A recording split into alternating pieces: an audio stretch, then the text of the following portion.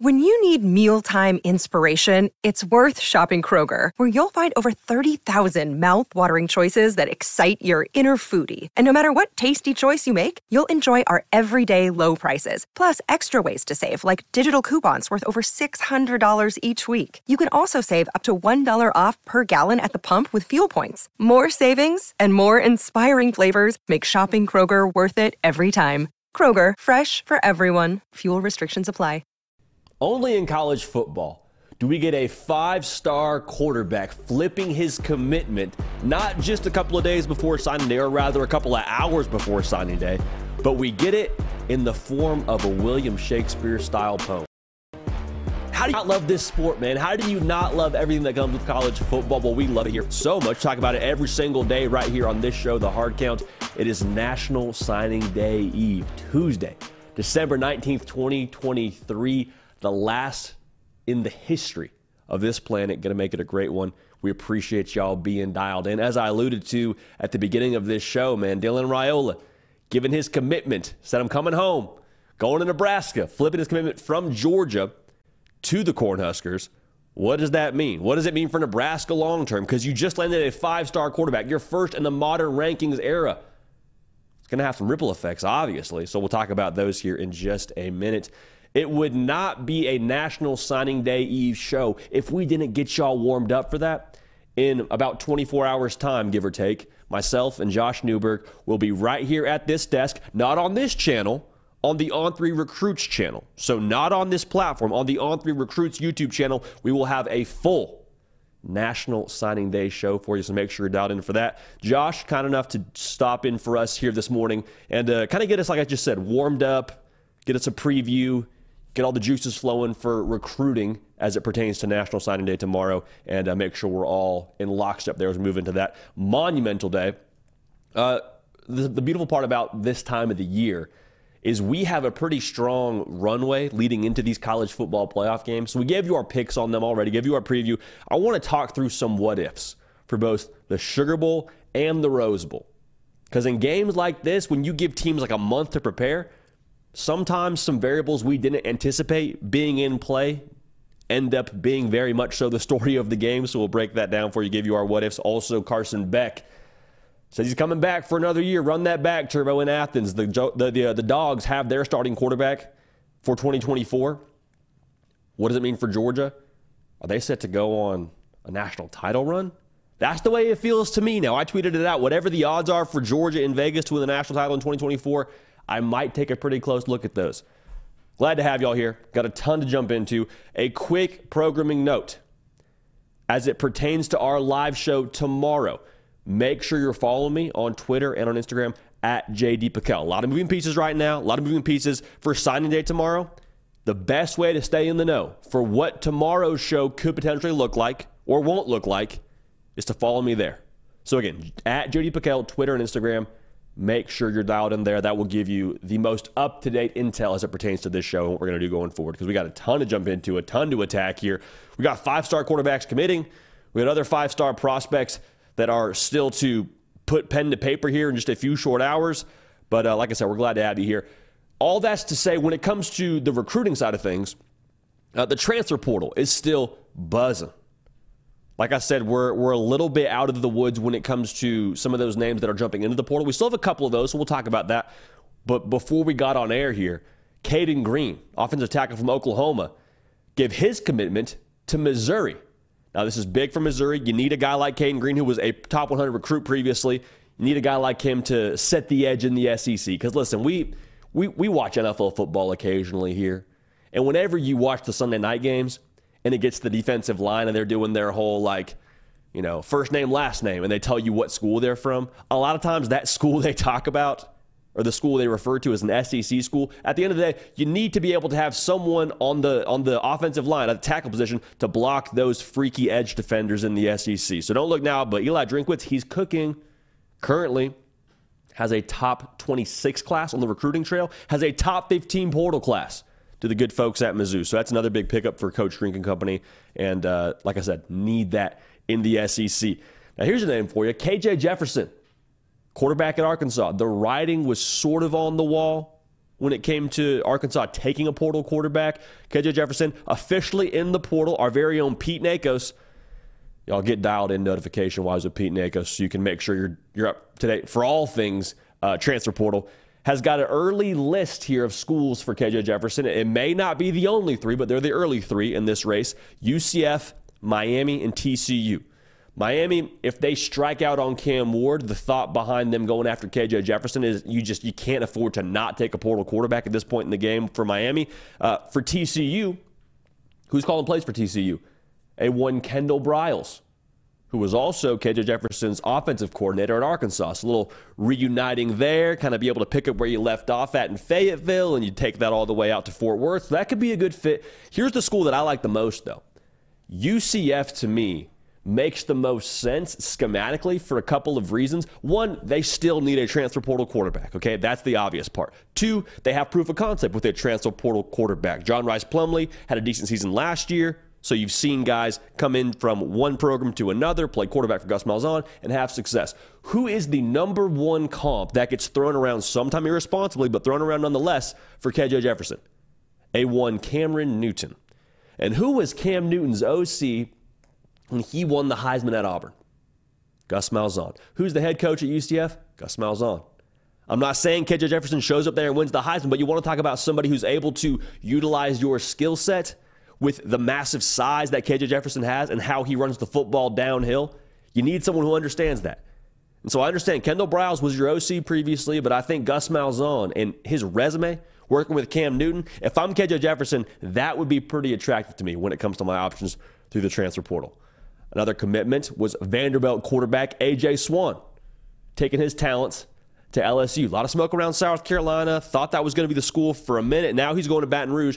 And the interesting thing about this whole commitment to me was A.J. Swann, when he committed per the Hayes Fawcett graphic, said, I want to be a part of winning a national championship. Brian Kelly's bringing a national championship to Baton Rouge. I want to be a part of that. I'm paraphrasing. That was loosely what he said, implying that he believes he's going to have a pretty real chance to start in Baton Rouge.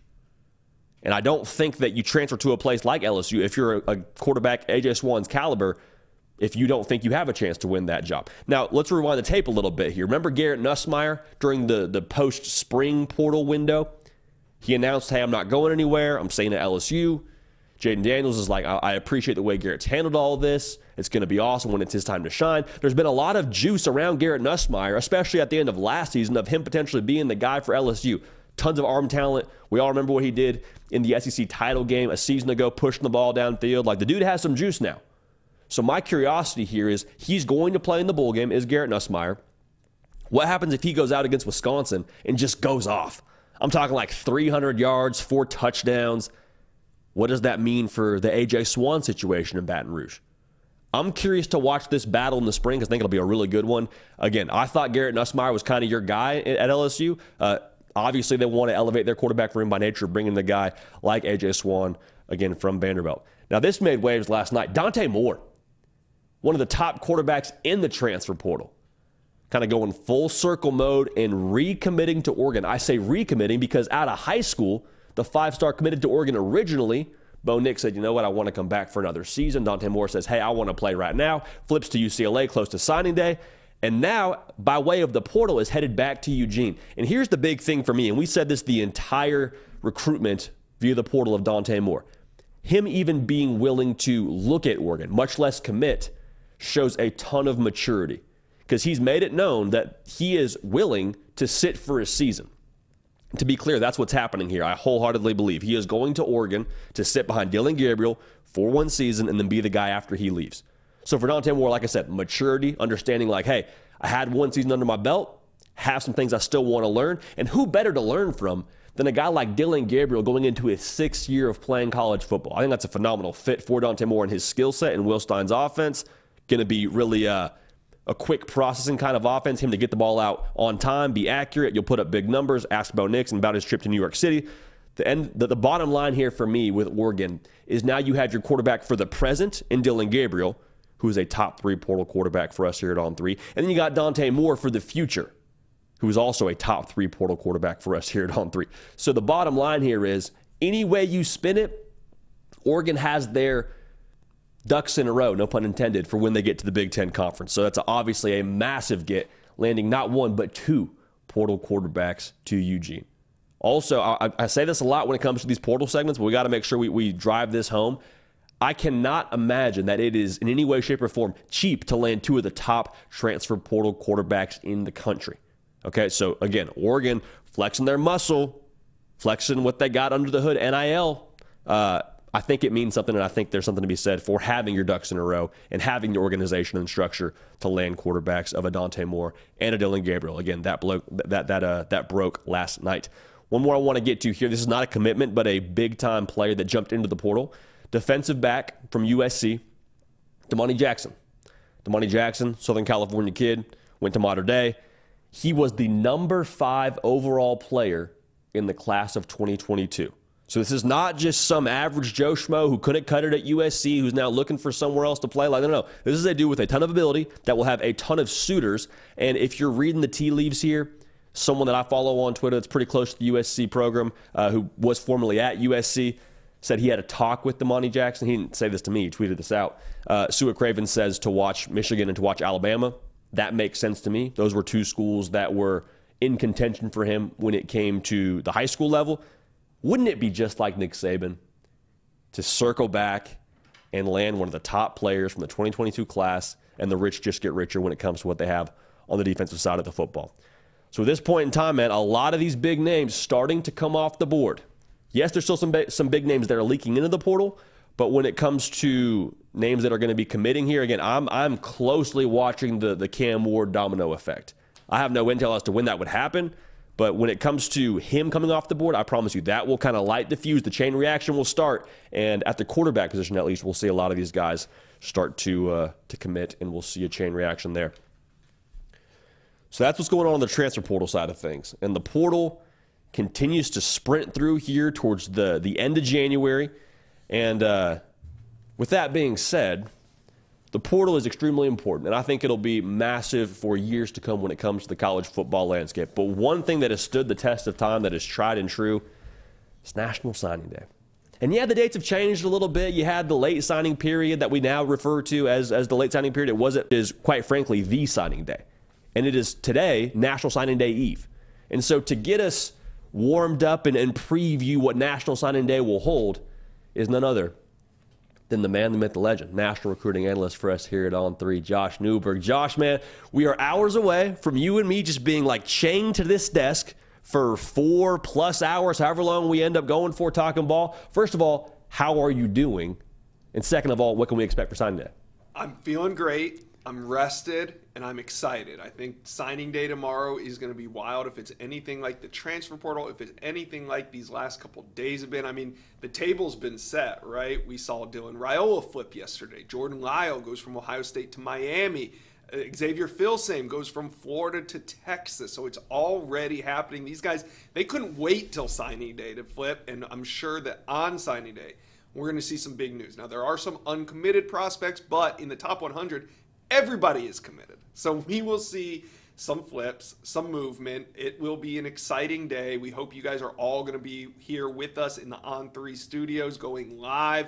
We're going to be, I don't know how many hours we're going to be sitting at that desk, but it's going to be a blast. As many as it takes. We'll have the camel backpacks kind of getting the water in between those however many hours we go. Again, on the On3 Recruits channel. So if you come here tomorrow morning for that show, we will not be here. The On3 Recruits channel, make sure you're subscribed, make sure you're dialed in. That's where you can get all your National Signing Day coverage when it's all going down tomorrow with Josh and I here at this desk. Now, Josh, I'll be remiss, bro, if we didn't touch on this Dylan Raiola stuff, man. Not a massive surprise, ton of smoke. He obviously visits Lincoln, ends up making the commitment via a poem. What did you make of just Dylan Raiola making this flip to Nebraska? We'll talk about it more later in the show, but just I want to get your thoughts on that real quick. Ooh, man, what a sign of the times, right? The defending back-to-back national champions get Dylan Raiola committed. At the time that he committed, he was at Pinnacle High School in Phoenix, Arizona.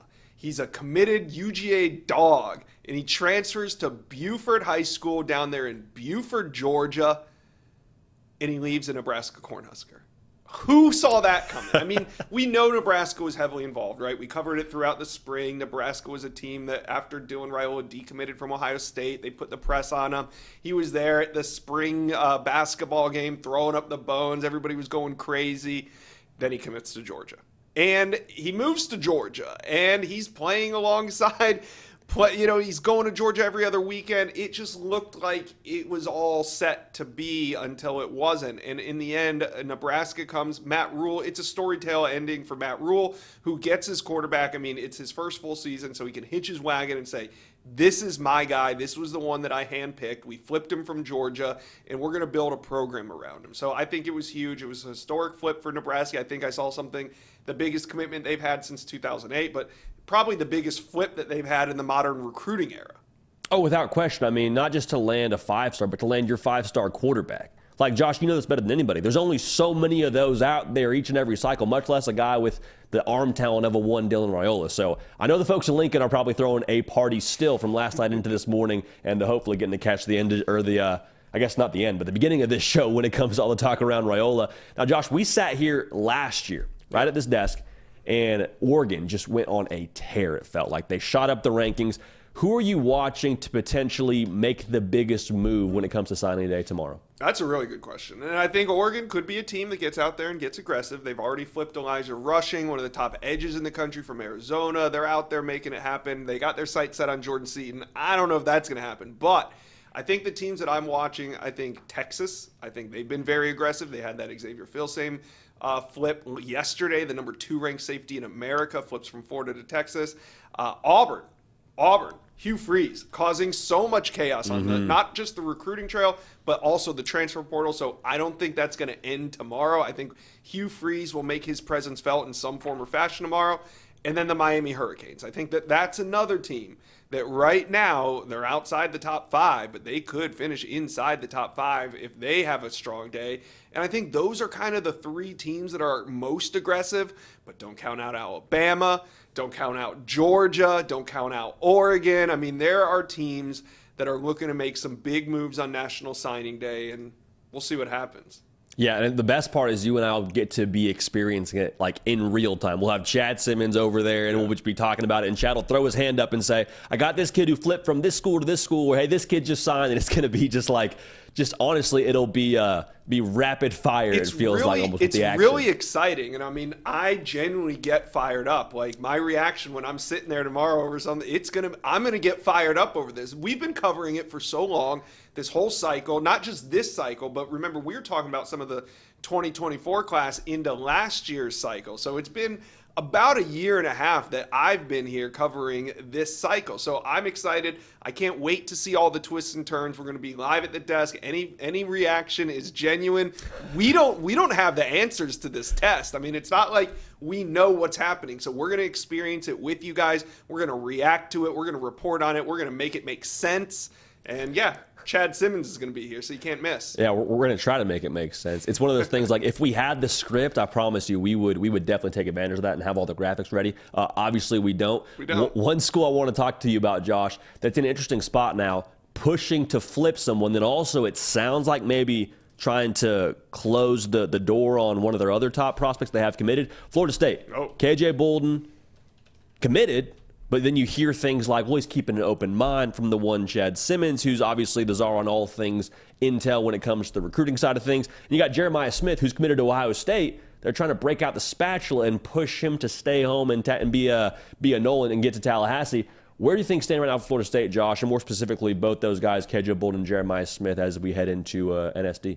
Well, Florida State fans are 24 hours away from celebrating Mike Norvell's first top 5 recruiting class. They're sitting in there right now, about 4 or 5 on the chart. But tomorrow, we'll see what happens. I mean, KJ Bolden, is he going to flip? Is he going to stick? You got Auburn, you got Georgia, then you got Jeremiah Smith. Can they flip him from Ohio State? In the end, Jeremiah Smith has been committed to Ohio State for over a year, but he admits he's making a final decision tomorrow, and it looks like if there's one team that can flip him, it's Florida State. But Florida State has to play some defense tomorrow. I didn't mention that they were one of the teams on the offensive tomorrow because they have to play so much defense. They also have to watch out for Miami flipping back. Now, Armando Blunt flipped to Florida State in September. He's about to flip back to Miami tomorrow. I think that's all but done. So you got to look at this if you're a Florida State fan and see how far this could swing. I mean, if they don't land Jeremiah Smith from Ohio State, and they lose KJ Bolden, and they lose Armando Blunt, you could be talking about Florida State finishing 10th. Which, I mean, in comparison to previous years, if I had told Florida State fans, when we were all the way back in, I guess, last signing day, I said, hey, next year I'll have a top 10 class. I think they would have said, hey, thank you so much. We'll take that, and we'll take that all the way into next season. But now to be at 5 and drop down to 10 would hit a little bit different, I'm sure. Especially on a 13-0 season. Yep. I mean, Mike Norvell, he did more with less, recruiting with a 5-win season, a 6-win season. Now they get 13 wins. Now, of course, they could lose both those guys and then flip Jeremiah Smith and still end up with the top 5 class. But if they don't flip Jeremiah and they lose those two, they could end up outside. It would be a disappointing finish, but then you also got to look at what they are bringing in, and it's still a very, very good class for Florida State. But just to think how far this class could swing in one day. I mean, if they land Jeremiah Smith, hold on to KJ Bolden, but maybe lose Blunt, you're still looking at a 4 or 5 ranked class, maybe even into 3. So Florida State fans, it's going to be a wild roller coaster ride tomorrow. I think Jeremiah Smith goes about noon, 11 a.m., and KJ Bolden will be 1 p.m. So we will be live for both of those. We're going to react to it. We're going to have Chad here. It's going to be a blast. Yeah, buckle up, baby. Bring a helmet, too, because it should be a high-impact kind of show for the most part. Obviously, whenever we have National Signing Day, always high impact for all these schools across the board. One more guy I want to get your thoughts on here, Josh. Edric Houston, committed to Ohio State. Another one of those guys leading into National Signing Day where you use the verbiage like final decision. Where do things stand with him? It sounds like it's Ohio State, obviously, and then Alabama also in the mix. Yeah, Clemson was being mentioned, but right now I think they're on the outside looking in. And if you're on the outside looking in 24 hours out, you probably don't have a great shot. So 2 teams, Alabama, Ohio State. Ohio State really needs to keep this one because Edric Houston's a 5-star defensive lineman. They've been missing on defensive linemen. Justin Scott flipped a 5-star from Ohio State to Miami about a month ago. That one hurt, and now they got to hold on to Edric Houston. I mean, here he comes. He's at Buford High School, so I think distance is, you commit to a school out of state or far away. For much of the cycle, it seems great. But when it's time to put pen to paper and you realize that you're going to move from Georgia to Ohio, it's a little different than making the move from Georgia to Alabama. So I think from all sources, everything I've heard from Chad Simmons, it sounds like he is really mulling this one over. And tomorrow, Ohio State, they're going to have Jeremiah Smith. They're going to have to play some defense. Jeremiah Smith potentially on flip watch. Edric Houston, Jeremiah McClellan, another stud wide receiver that Oregon is putting some pressure on. So Ohio State, even though they're number 2 in the country right now, they're playing defense tomorrow. It's all nice, neat, and tidy on the On3 industry team recruiting rankings as we head into signing day, and then just everything breaks loose in that 24-hour cycle as kids are putting pen to paper. I lied to you, Josh. One more name I want to get your thoughts on. DJ Lagway. Let's go. Still locked in at Florida. I know there was smoke around Mike Elko visiting him at home. He's a kid from Texas. We feel pretty confident he's staying with the Gators, or what's the overall standing right now with the one DJ Lagway? I know he's saying he's locked in, but where do things stand on signing day? I felt he was locked in when he took that visit to Gainesville over the weekend. We know that Mike Elko had to, because if Mike Elko doesn't go and sit in home with DJ Lagway, then he should be fired immediately for negligence. I mean, it's so I don't think at all that Mike Elko, got shut down. I don't think he was doing what he had to do. But eventually, DJ Lagway got on that airplane. He went to Gainesville over the weekend. He spent time with Billy Napier and the coaching staff. There were some commits there. I think that locked him in. I don't really have DJ Lagway high on my radar tomorrow to watch, but if you're a Gator fan, you certainly want to make sure that DJ Lagway is signing on that dotted line tomorrow, and I expect that he does.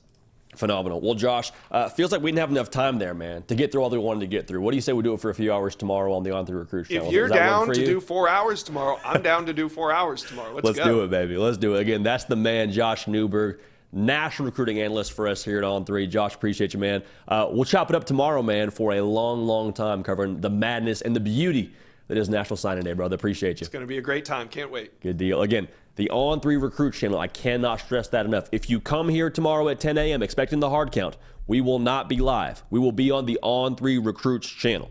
So subscribe there. Get dialed in there. I promise you, you don't want to miss it.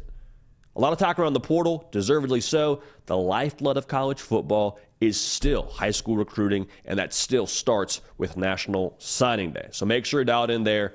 A lot of great content coming your way. We appreciate y'all for being locked in, man. This is a beautiful time of the year. You got bowl season. We had the Toastery Bowl yesterday.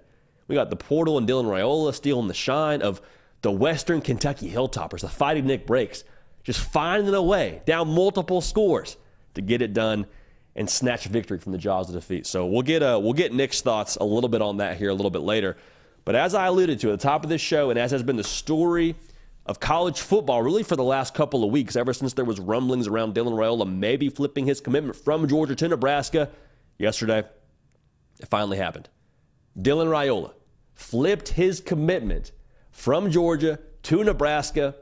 A lot that went into this. This sounds like he announced via a poem, had barked like Dr. Seuss. We'll talk about that here in just a little bit. First things first, though, make sure you're subscribed right here. Y'all, we are throttling towards 200K subs. Want y'all a part of it. We appreciate y'all in advance for being a part of it. Got right around 70% of y'all not yet subscribed. You're already watching. That 70%, you're already watching the show, so we appreciate you for that. Double check you're subscribed. Helps us do more of what you want to see. So thank you for that. So what does this mean now for Nebraska? Landing a guy like Dylan Raiola. Let's be clear here. It's one thing to land a five-star player. It's a whole other thing to land a five-star quarterback, the most important player in the game of football. To put it simply, this is a ceiling changer. This is a ceiling changer because when you have a quarterback, you have a chance. Quarterbacks can make up for what you don't have on your roster. Now, there still needs to be more things put into that roster. We'll talk about that as well in a little bit. But, I mean, you go from talking about bowl games, can we get 6 wins? Can we get 7 wins? Can we find a way to just be relevant again? To, okay, can we compete for a conference title?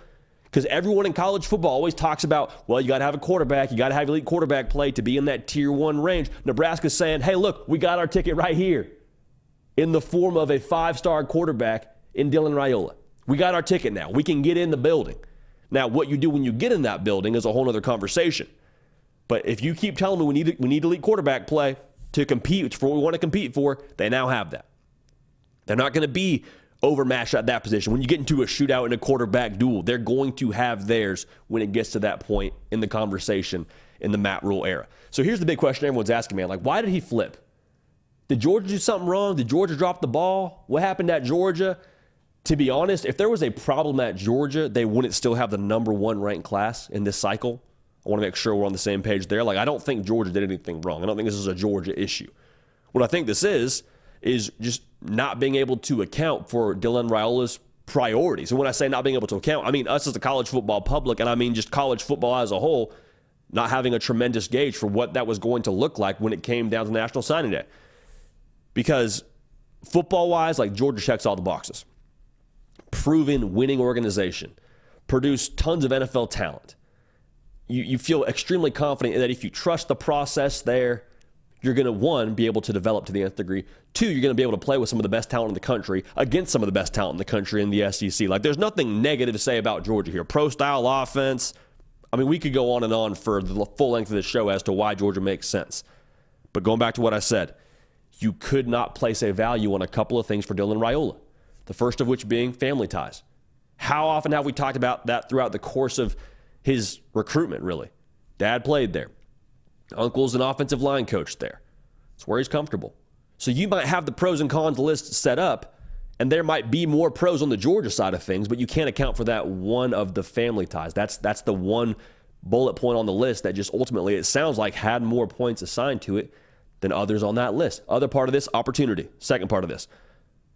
When it comes to, and we said this a lot, what it would mean to take Nebraska to being relevant and to winning at the, let's just say, tier 1 level, just for this conversation.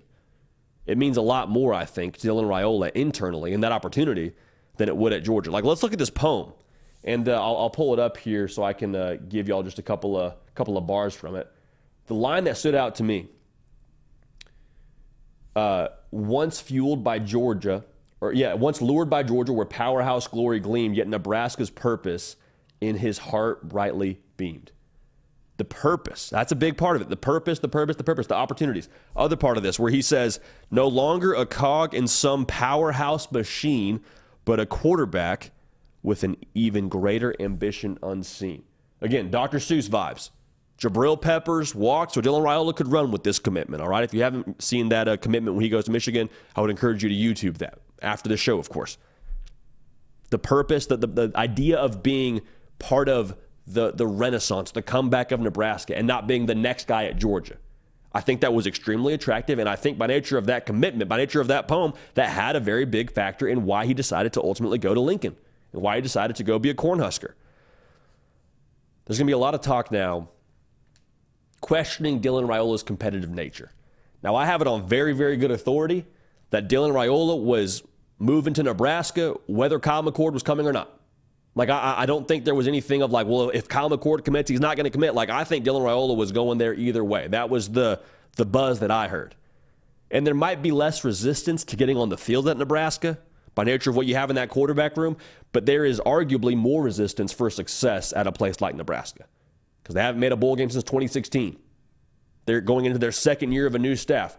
If you get on the field at Georgia, and it's not really a matter of if, I think for Dylan Raiola, it would have been a matter of when. When would he have gotten on the field? Would it be his sophomore year, his senior year? Who knows? But I'm telling you, if he got on the field at Georgia, at that point, how much have we heard people say, well, he's a product of the system?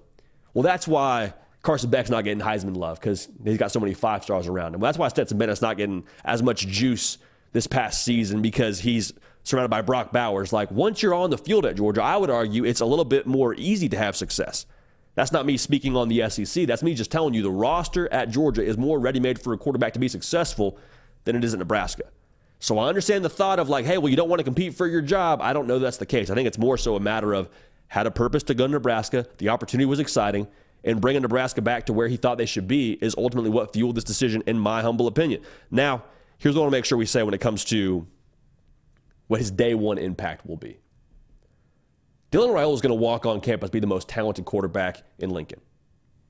Period. Mic drop. The end. I don't care how long he was in, how far removed he is from science class. Like, the dude can spin it better than anybody else on that roster. I feel pretty confident in saying that. But if you're a Nebraska fan, we got to understand now, this is a huge part of the fix. I don't think this is the ultimate fix. Because look at that offensive line last year, 10% sack rate, one of the worst in the country. You could have Tom Brady playing quarterback for you with Joe Montana backing him up. But if you don't want to protect him, if you don't have the right guys in place to surround him and support him, then we're going to have real problems maximizing what that talent is, maximizing what Dylan Raiola has. And so I think like the Eminem song is probably the best thought that I have around this whole situation with Dylan Raiola. Like, hey, don't miss your moment now. Arms weak, mom spaghetti, all that. Like this is your moment. Do not miss this if you're Nebraska. Do not miss the opportunity to support your 5-star quarterback, the first one you've gotten in the modern recruiting in the modern rankings recruiting era. Don't miss out on that. This is your chance now to be able to surround him with the right talent, whether it's through the portal, whether it's at the high school level. Do not whiff on having Dylan Raiola on campus for you. Because when's the next time you're going to get a chance to land another 5-star quarterback if you don't maximize this? I think this is a tremendous opportunity for Nebraska, obviously, with how talented he is. But I just want to make sure we say this. It is not Dylan Raiola plug and play. Everything works how it's supposed to. Still have to have the right pieces around him, right playmakers. Defense has to continue to play it the way they played last year. This is your moment now. Do not miss your chance to blow, all right? That's what we're saying. When it comes to why this happened too, I want to make sure we get this out there. This doesn't happen without Matt Rule. And there's so much about, well, the family ties and the purpose and the opportunity. I think that's all absolutely a big part of why he committed. But from the outside looking in, there is nobody better that cultivates buy-in and sells vision than Matt Rule. Can do it with the best of them. The way that he communicates, the way that he sets, I mean, we've seen the promos that he's cut in the locker room before games. Like, dude is an electric communicator, electric speaker. I'm not saying he's a great speaker. That's why Dylan Raiola committed. But I do think there's something to be said for the direction he set for Nebraska as a whole, and Dylan Raiola being attracted to that with the family ties, with the purpose, with the opportunity. That's all baked into that. So what does it mean for Nebraska? I think you got your guy for the future. He's going to be the most talented guy on day one. Do you have the right pieces to surround him and support him when he gets on campus? I can't wait to watch it. Massive get for Nebraska. Again, the biggest recruit they've gotten, I think, in the modern era. He's the first 5-star quarterback they've gotten in the modern recruiting rankings era. So we'll keep on rolling along here. But that was obviously shook the college football world last night with him announcing his commitment Speaking of what I almost said just there, the college football playoff, not far away. Not far away at all, actually. So we gave you our picks and our preview for that game already between the Rose Bowl and the Sugar Bowl. What I want to do right now, though, is take a look at some of the what-ifs when it comes to the Rose Bowl and the Sugar Bowl. We'll start with the Rose Bowl first. Whenever it comes to games like this, with this Rose Bowl being New Year's Day, Pasadena, sunset off the mountains, it's a beautiful sight, these teams have a month to prepare, both Michigan and Alabama. I would also say two of the best staffs in the country. You give them a month, I think they're going to be able to maybe have some answers for some things you want to attack them with, also be able to maybe address some of those weaknesses they had during the regular season. That's a whole lot of tape now they're watching. I promise you. Saban is in that office with the Cowboy, watching that secondary. Same thing with Harbaugh, eating a lot of steak, drinking a lot of milk, watching his quarterbacks. Like they're going to be ready for this one. So when it comes to games like this, we need to consider the what-ifs, the potentially, scenarios we didn't see coming when it came to games like this. And the first one I want to address here, the first what-if that I have for this Rose Bowl, what if Jalen Milroe is forced to be one-dimensional? What if you take away the legs of Jalen Milroe? Because listen, we know what he brings to the table as an athlete. Dude is special when he gets the ball out in space. He's compared to Lamar Jackson a lot. I don't think that's an unfair comp. He is that freaky with the ball in his hands. But if you're going to take away his legs, as I'm sure Michigan will try to do, and quite frankly, that's a really good Michigan defense, giving up less than 10 points a game, what happens then? The obvious to me is those wide receivers need to step up. Isaiah Bond looking at you. Jermaine Burton looking at you. Need those guys to separate and separate quickly to give him an open target to throw to. That's first. Second, my question is, can Jalen Milroe be consistent enough in putting it on the money, go in the right place with the football, and keep from pressing? Because Jalen Milroe, let's call a spade, man. He is a big play waiting to happen.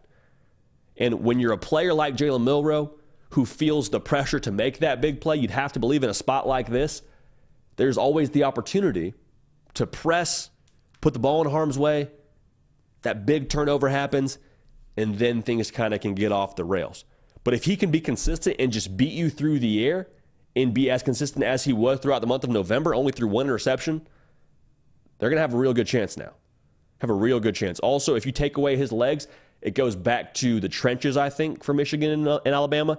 And I think a game like that, just so we're on the same page here, could favor Michigan. They want to play that gross game. They want to play that game where it's all muddled up and you got to beat them going up the middle. Like, they're just fine playing that kind of game. I'm not saying Alabama can't win that kind of game, but I do think that would play into the hands of what Michigan wants to do. Now, if Alabama wins a game like that, everybody hold on tight.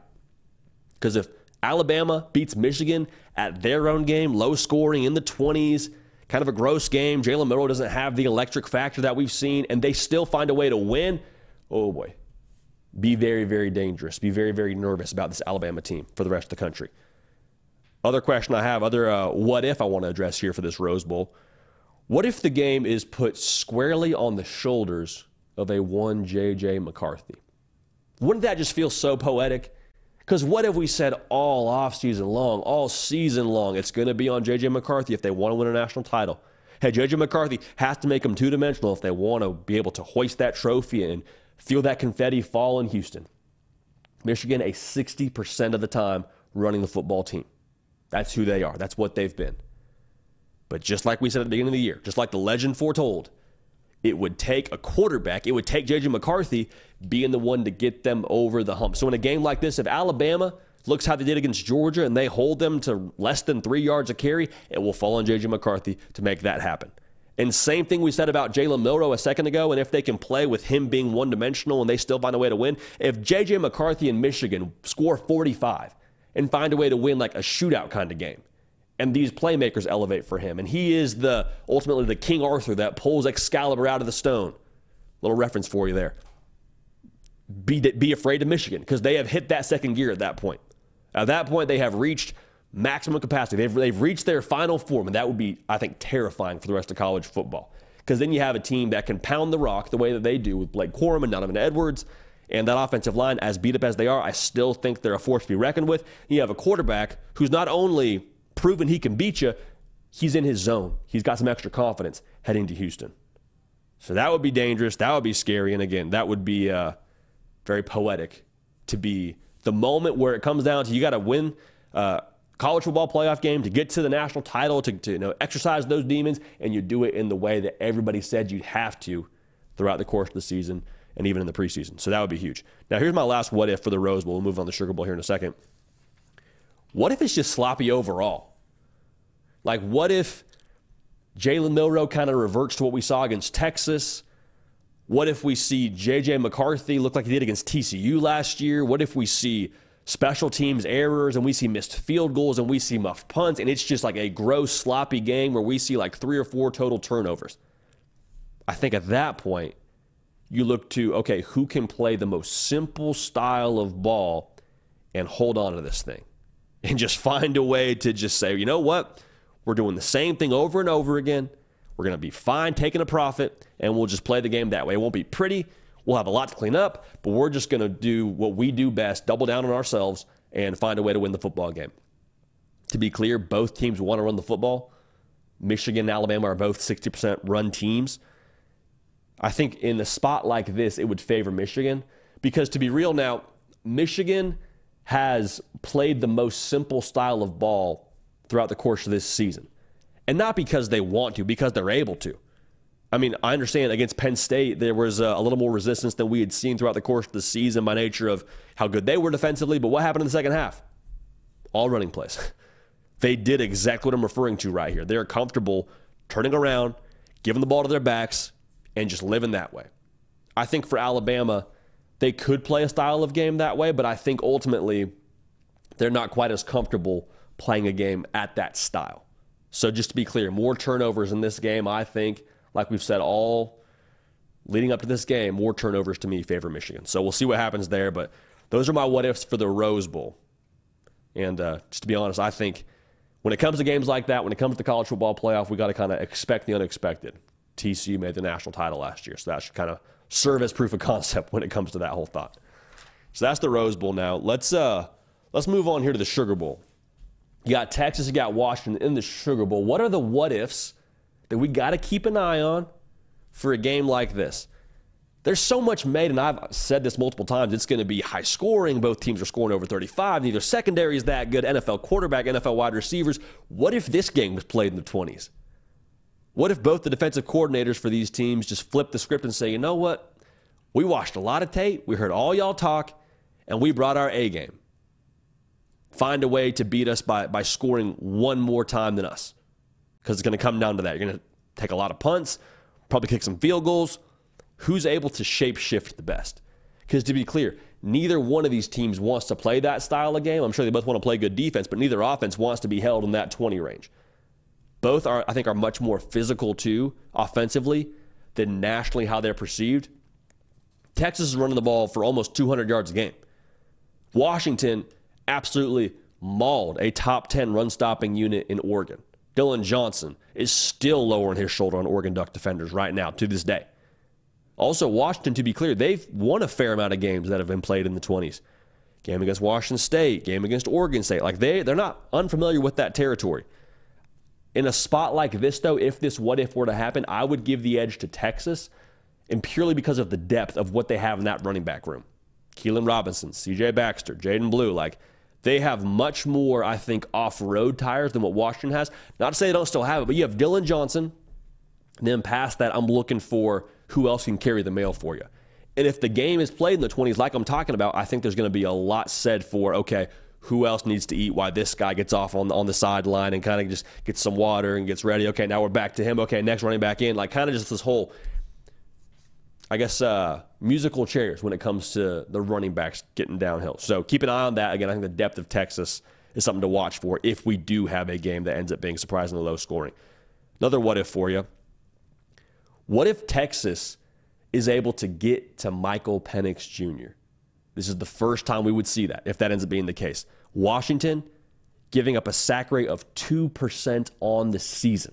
Okay, one of the best in the country, number 2 in the country. Quite frankly, because they're able to get rid of the ball so quickly, a lot of what they draw up on offense has quick answers for Michael Penix Jr. Also, they do a good job protecting him. This would require really great secondary play from Texas.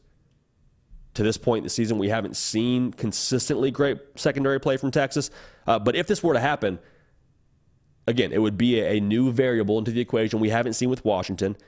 It would also, I think, require Ryan Grubbs to be able to adapt his game plan to get Michael Penix Jr. back into rhythm. Haven't seen him out of rhythm just yet. Not to say we haven't seen Michael Penix Jr. struggle, but we haven't seen him like routinely hit and had someone consistently get to him. Oregon tried to do that. They tried to dial up pressure, and they got beat whenever they brought pressure, is the way that it felt to me. So keep an eye on that one. It would be very curious to me to see a spot like this, though, because I think it's something that Texas will at some point try to do, whether they bring it with stunts with just 4 guys, whether they bring a linebacker from the edge. Like, at some way, you have to, I think, affect Michael Penix Jr. if you want to win this game if you're Texas. Now, if you're Washington, here's my what if for them. What if they take away the balance from the Texas offense? Texas has been really balanced all season long. They lean a little bit more on the run game, which is all the more a reason to explore this point. Texas is a 52% running the football team. Washington at the linebacker level, they trigger on the football really quickly. Meaning when you're watching Washington on TV, those linebackers, as soon as the ball is snapped and they read their keys, like they're getting downhill. They're not waiting. They're not asking for directions. Like they are getting right to the ball carrier. And if they're wrong, they're wrong. Then some RPO plays happen and good things are happening for Texas. But I just want to kind of explore this thought of what if they're forcing Texas to ride around, let's say, 2.5 yards carry. And they're not really able to get the whole run to pass thing set up. To me, that would be the ultimate rubber meets the road scenario for Texas. Because what have we heard all year long? Really offseason long as well when it comes to Texas. Quinn Ewers this, Steve Sarkisian, quarterback guru that. Well, in this spot where you take away the run game, it is squarely put on Quinn Ewers to win it for you. It is squarely put on Steve Sarkisian to have his quarterback ready to go win for you and win through the air. So that would be something I'm very, very curious to see. That would be a jaw dropper in my mind if they do totally take away the run game from Texas, and it would make them absolutely uncomfortable and have to play left-handed. But overall, man, a lot of what ifs to explore there with the Sugar Bowl. Can't wait to watch it on New Year's Day. But those are some things that, again, I think we need to keep an eye on and be cognizant of as we head into that game in New Orleans. Be a lot of fun, man. Be a lot of fun. Just the fact that we get to talk about college football playoffs right now is a beautiful thing. Very, very beautiful thing. Hey, everyone who's tuned in live, I'm going to ask 2 favors really quickly. 1, subscribe to the channel. We have right around 70% of y'all that are already watching that have not yet subscribed. And so if you're just double checking, just make sure, hey, we already hit the subscribe button. That'd be phenomenal. We'd appreciate you for that. And that would obviously be a massive help for us. Also, if you could like the video, would also be huge. Thank you in advance for that. Now, one more topic I want to get to here that broke yesterday, later in the day, right after the Dylan Raiola news. Or actually, it broke before the Dylan Raiola news. Excuse me. Carson Beck coming back for another year at Georgia. This is massive. And to me, this makes a lot of sense because when you talk about Carson Beck and his potential draft stock, like this season, Caleb Williams, Drake May getting a lot of buzz. Jaden Daniels deservedly getting a lot of buzz based on the season he had. When you look to next season, is there one guy definitively that you're taking ahead of Carson Beck? And I'm not saying who you would take ahead of Carson Beck. I'm saying like the gap is just extremely wide heading into next season. Shedeur Sanders, I could see it. He's super talented. I'd still take Carson Beck. Riley Leonard, maybe he has a great year at Notre Dame next year and changes my opinion. I still take Carson Beck. Quinn Ewers, I'm not so sure that Quinn Ewers, if they win the national title, ends up coming back for another year. It sounds like he's 90%, means there's the 10% chance there, which I think if you win a national title, maybe you ride off into the sunset, into the sunset if you're Quinn Ewers. But even so, Carson Beck, I think, is very much so in that conversation with Quinn Ewers. I think Carson Beck has been probably more consistent in the sample size we've seen from him. So what does it mean for Georgia? The first thing I'll say is take my money when it comes to the preseason odds for them to win a national title in 2024. You're saying, JD, you're being hyperbolic, you're being over the top. Am I? This is a team that I think if they were healthy, nobody would want to see in a 4-team, much less a 12-team playoff right now. We're going to 12 next season. Second part of that is this was always the big question mark for Georgia, right? Hey, who's going to be the quarterback next year? No more Brock Bowers next year, more than likely. We're going to go ahead and assume that. What's going to happen to Georgia when they get to next year if they have an inexperienced quarterback and they play just a gauntlet of a schedule? You got Texas, got Clemson to start the year. Like, it's not an easy road. And if you don't have a quarterback, like, they got a quarterback now. And a quarterback that not only was really good this year, 72% of his passes completed, He also is going to be able to build off of what he did last season with Mike Bobo, and I don't think we should take that for granted now. I said this yesterday, and I'll say it again. If you're Carson Beck, you have the opportunity now to go from conversational in the Mike Bobo offense, which I think is even a scary thought given how good he was last year, 22 touchdowns and 6 picks, over 3,700 yards, conversational to fluent in this offense. Meaning I don't think we've seen Carson Beck's very best just yet. That would be counterintuitive to think that we've seen his very best given one season as a starter. You go to next season, and I know the competition gets more stiff. I know it's a more difficult task without Brock Bowers. Again, we're just kind of assuming that, but you throw him into the mix, man. I really, really think that he is going to keep this offense where it's at. And they scored 37 points a game this year. Now you talk about the defense and say, okay, well, that's obviously a big part of them having to make that national title run. I understand that too, but look at who's running that show. Tell me if you trust this defense. Kirby Smart, Glenn Schumann, Will Muschamp. I feel good about trusting them. We saw them play with some younger guys this season who are going to get a full offseason under their belt this upcoming year. I trust them to have that defense ready to play. I don't think we'll see a drop-off in the Georgia defense with those three guys in charge. And then you pair back in what we just talked about this entire segment. Carson Beck running the show. Good things are happening. Good things are happening for Georgia as a whole, man. So I think if the defense stays where they are, and I expect them to, and the offense continues to improve how they are, they're going to be dangerous, man. They're going to be extremely, extremely dangerous. And again, I keep going back to this point. Even if Georgia got put in the playoff this year, I would pick them to win the whole thing. I picked them to win the whole thing at the beginning of the year. We didn't account for the injuries of Alad McConkey and of Brock Bowers. Didn't account for Jalen Monroe being that dude. We're not being sore losers here. I'm just saying, you expand it to 12, you give Georgia time to get healthy. Whether they win the SEC or not, given an experienced quarterback like Carson Beck now, which is a word you couldn't say last year. You couldn't say he was experienced. You could say he was talented. You could say he looked like he was in control of the offense a lot, but he wasn't experienced. Now you give him a chance to revisit a shot like he was in Atlanta, revisit a spot like he was, trying to make the college football playoff. He'll play in a New Year's Six bowl game this season. Like, the experience he's getting by exposure to these big moments, it means something. It makes them more dangerous offensively. And the defense, we already know what they're bringing to the table on that side of the ball. So, Carson Beck coming back for another year, and I just want to make sure we say this again. I would pick Georgia today to win the national title in 2024. We'll give it the offseason. We'll let the dust settle on the transfer portal. But as of right now, Carson Beck building on 37 points a game with that offense. We think a fair amount of the O-line will come back. This is massive in every sense of the word for Georgia, in every sense of the word for the Dogs and Carson Beck heading into next year. So that's very, very big. And want to make sure we talked about that together there, because it's easy to just read the headline and say, oh, well, Carson Beck's coming back. That's good. Good for Georgia. No.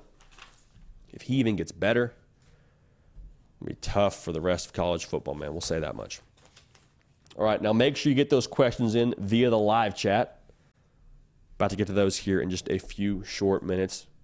Going to be joined by the keeper of the queue, Nick Brake here. I want to get to one ad read here, so 60 seconds. Get those chats in the queue right now, and we'll get to them here shortly. So here we go. It's bowl season.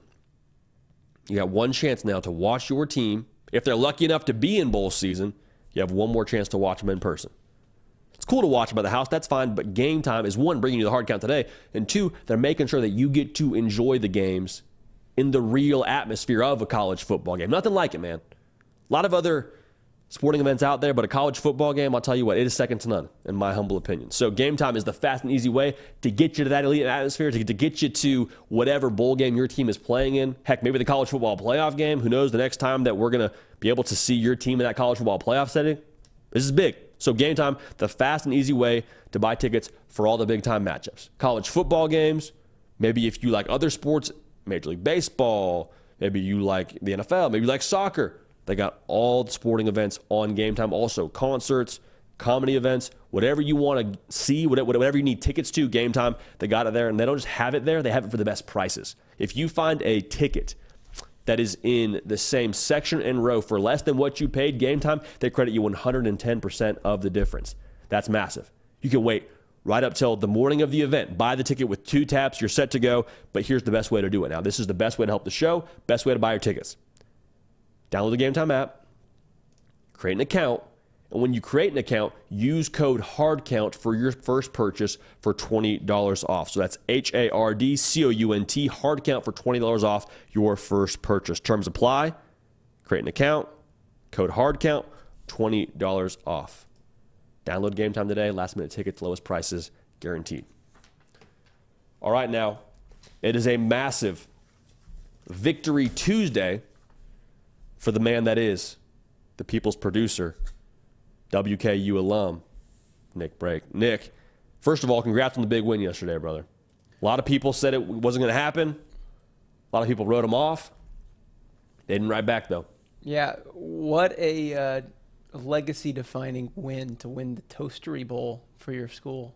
A lot of folks throw their hat in the ring every single year. Yeah. And only one walks away with it, baby. Oh, That's yeah. big time, man. And I'm not throwing shade. That was a massive win for the boys. It was. It was massive. I don't take a lot out of it, though, because, I mean, you lose Austin Reed, obviously. He's gone. He doesn't play in the game. Caden Velkamp, the backup, comes in, saves the day after the coach's son turns the ball over twice. Makes me wonder why Velkamp didn't start. Some strays for the coach's son. Velkamp, the guy, I mean, he had a 400-yard, 5 touchdowns. He's leaving. That was his last game. He's transferring. Wow. Can you imagine, you're throwing your hat and you're like, I'm going to play in the bowl game. And, I mean, a school might take a bite at him for that game alone. So how about that? So he said, hey, I'm deucing out here. Yeah. Appreciate y'all. Yeah. We'll see you guys later, pretty much. So nothing changes for WKU. They're still on the same trajectory, which is, I think, downward. But I think Caden Velkamp's life might change a little bit. So with that being said, good for him, though. Yeah, good for him. I'm happy for that kid. He's a good kid. I sounded 1,000 just now. I'm only 24. With that being said, though, I'm going to get to some questions. Start with OG Gary. Are you hearing anything about LSU signing defensive and offensive players? We're losing a lot of talent. Any news that you might settle some nerves? Is he saying via the portal, we imagine, or he's talking signing day? Signing day or portal. Through the portal, they just got A.J. Swan. So Yeah. if you're looking to elevate the quarterback room, you just landed one of the quarterbacks from the SEC, from Vanderbilt. So that's, at the very least, a good sign that you're going to have some competition in that room. I would let the dust settle because I think the big thing for me is Brian Kelly and his way of doing things. It's worked. He's one of the best winning percentages among active head coaches in college football. The way that he does things, it works. If you don't believe me, look to last season and how they competed and made the SEC championship in their first season in the SEC with Brian Kelly and that staff. So just give it some time. Things got to bake. The big concern this past season, or the offseason rather, was can the offense elevate? The defense is really good with Harold Perkins and what they did last season. Can Jayden Daniels just be a little bit better and be able to give us enough production offensively to win those games? And then we got into the season and the whole thing flipped on its head. It was like, well, the offense is incredible. Jayden Daniels winning the Heisman Trophy, and the defense has got some very real kinks to work out, to say the least. So I would just give it some time. We don't have any news to break for you here on this show at this time, unfortunately. But really quick, everyone like the video. We're about 10 likes away from 100. Appreciate y'all in advance for getting us there. The little thumbs up icon under the screen. Good question, though, from our guy, OG Gary. Yeah. I know he's an LSU fan. LSU, Utah, both. Oh, okay. I think there's Classic there's reasons, though. It's not like I'm going to like this team. I think there's some reasons. I forgot why, though, OG Gary. If you don't mind reminding us, throw that in the chat. Next question. This one's coming from Forrest Khan. How could people say Alabama is peaking after needing an absolute miracle against a 6-6 team in November? And I know you're going to say it's the rivalry. Yeah. It is an interesting point. Very interesting point. That was a miracle. Yeah, it definitely. It was the miracle at Jordan-Hare, without question. That's kind of the scary thing. I honestly haven't said Alabama's peaking because I don't think they are. And even the way they played against Georgia, the defense played awesome. No question about that. Defense played phenomenal. But like Jalen Milroe, I think he was less than 200 yards passing. He was like 13 for 23. He played all right, but it wasn't like, wow, they are finding their stride. Played well enough to beat Georgia, but I think their best game, truthfully, is still out there. And we've said this for a while on this show, too. I don't think there's anything about Alabama that, just restrains them from being able to win the national title. Like, we look at Alabama, we look at week 2, we look at how they played against, USF, and we thought, okay, well, maybe they're going to lose 3 or 4 ball games. Maybe they're not really all that. But we go back to the talent they have in-house, and they're all a bunch of top 2 classes within that roster, not counting the portal guys. So tons of talent is there. They have the talent to win it all. It's a matter of can they play their best on the day that it's, required, which is obviously the nature of college football. So they didn't play their best on the day where they played Auburn, but I don't think that data point to me is indicative of where Alabama is. And again, I don't think they are peaking, and that's the scary part. They still, I think, have their best football ahead of them, and they have their 2 most important games ahead of them. Should they win against Michigan, they'll earn the right to play one more. JD, we talked about some what ifs earlier for the playoffs. The truth has, what if Michigan just wins the whole thing? How much of a meltdown would the NCAA have, and then some certain TV stations that I won't name have? What would it be like, do you think? What would the reaction be like if Michigan were to win the national championship? Hey, I like the restraint there, Nick. That's big time. Yeah, that's big time. Man, it would be the loudest on both sides. It would be the loudest internally from the Michigan side of things because they would be fired up. They're like, okay, cool. We proved all y'all wrong. We dropped the mic. Connor Stalions this. All this about our coach and the games he didn't coach this year. But then you have people on the outside that are screaming that should be vacated, all the sign stealing stuff. So to be honest, if they win the national title, I think the drama just starts. Because then you look at what happens with Jim Harbaugh. Because if he wins a national title, what else does he have to do at the collegiate level? And I'm not speaking with any inside information, but like if you're Jim Harbaugh and you were that close to a Super Bowl, like do you maybe want to test the NFL waters? What else do you have to do at Michigan?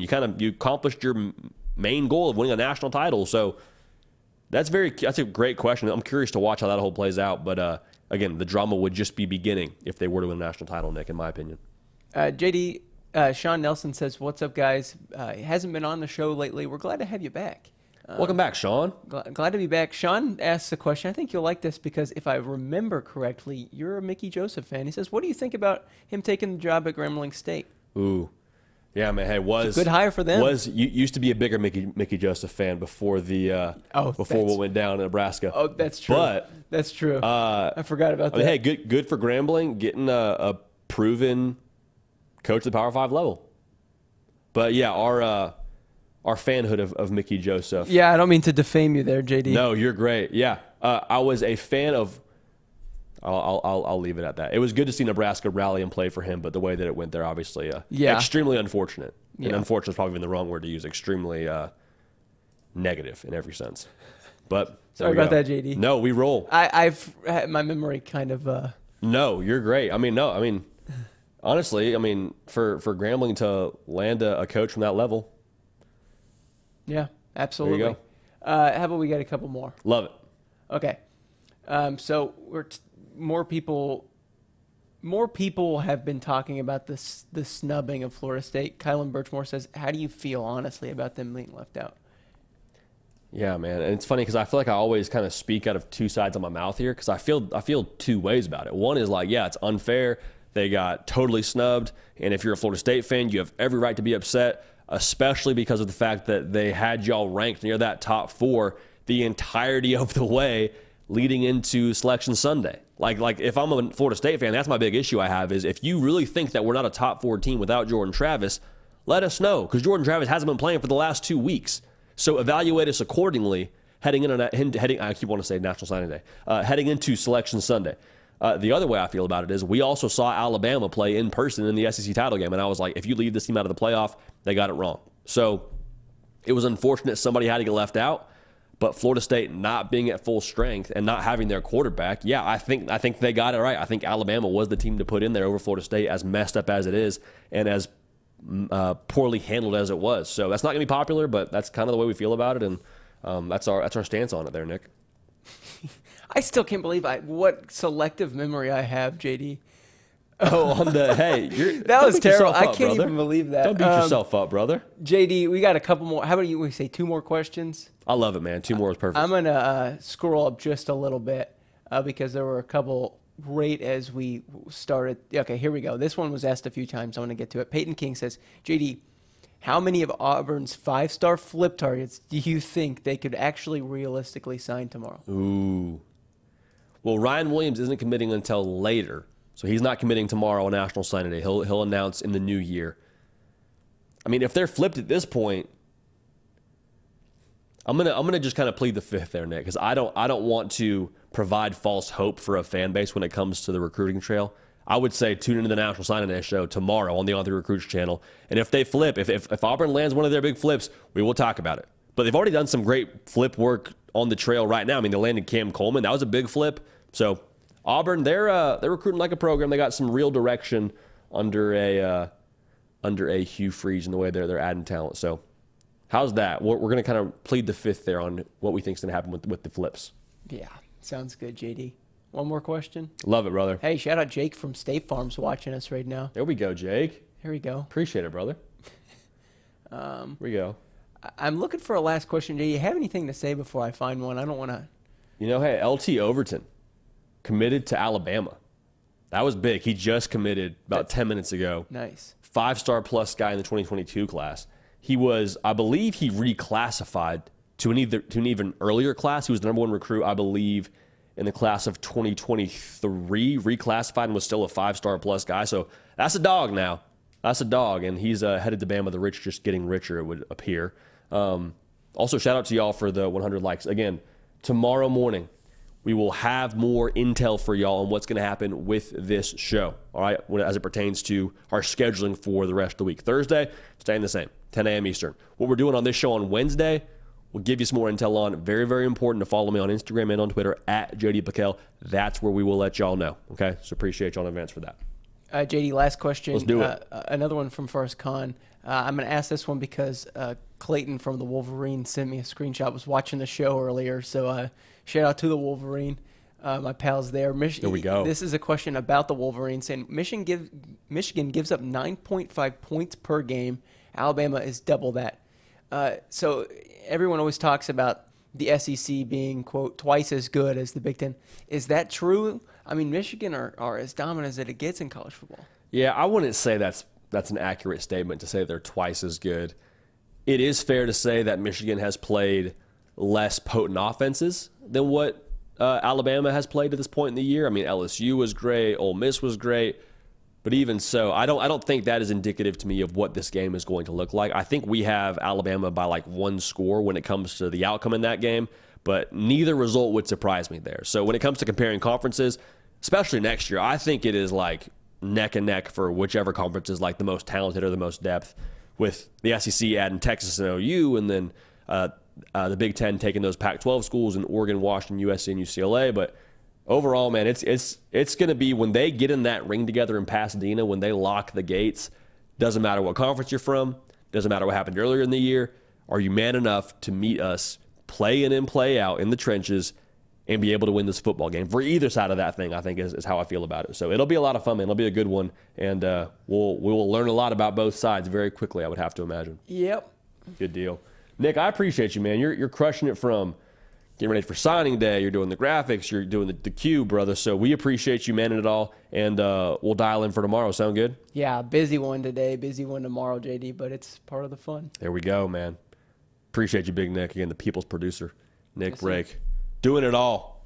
Doing it all. Hey, appreciate y'all so much for being dialed in. National Signing Day tomorrow. Not on this channel, on the On3 Recruits channel. So if you want to find where the National Signing Day coverage will be, myself, Josh Newberg, at this desk, different channel. Type into the YouTube search bar, On3 Recruits.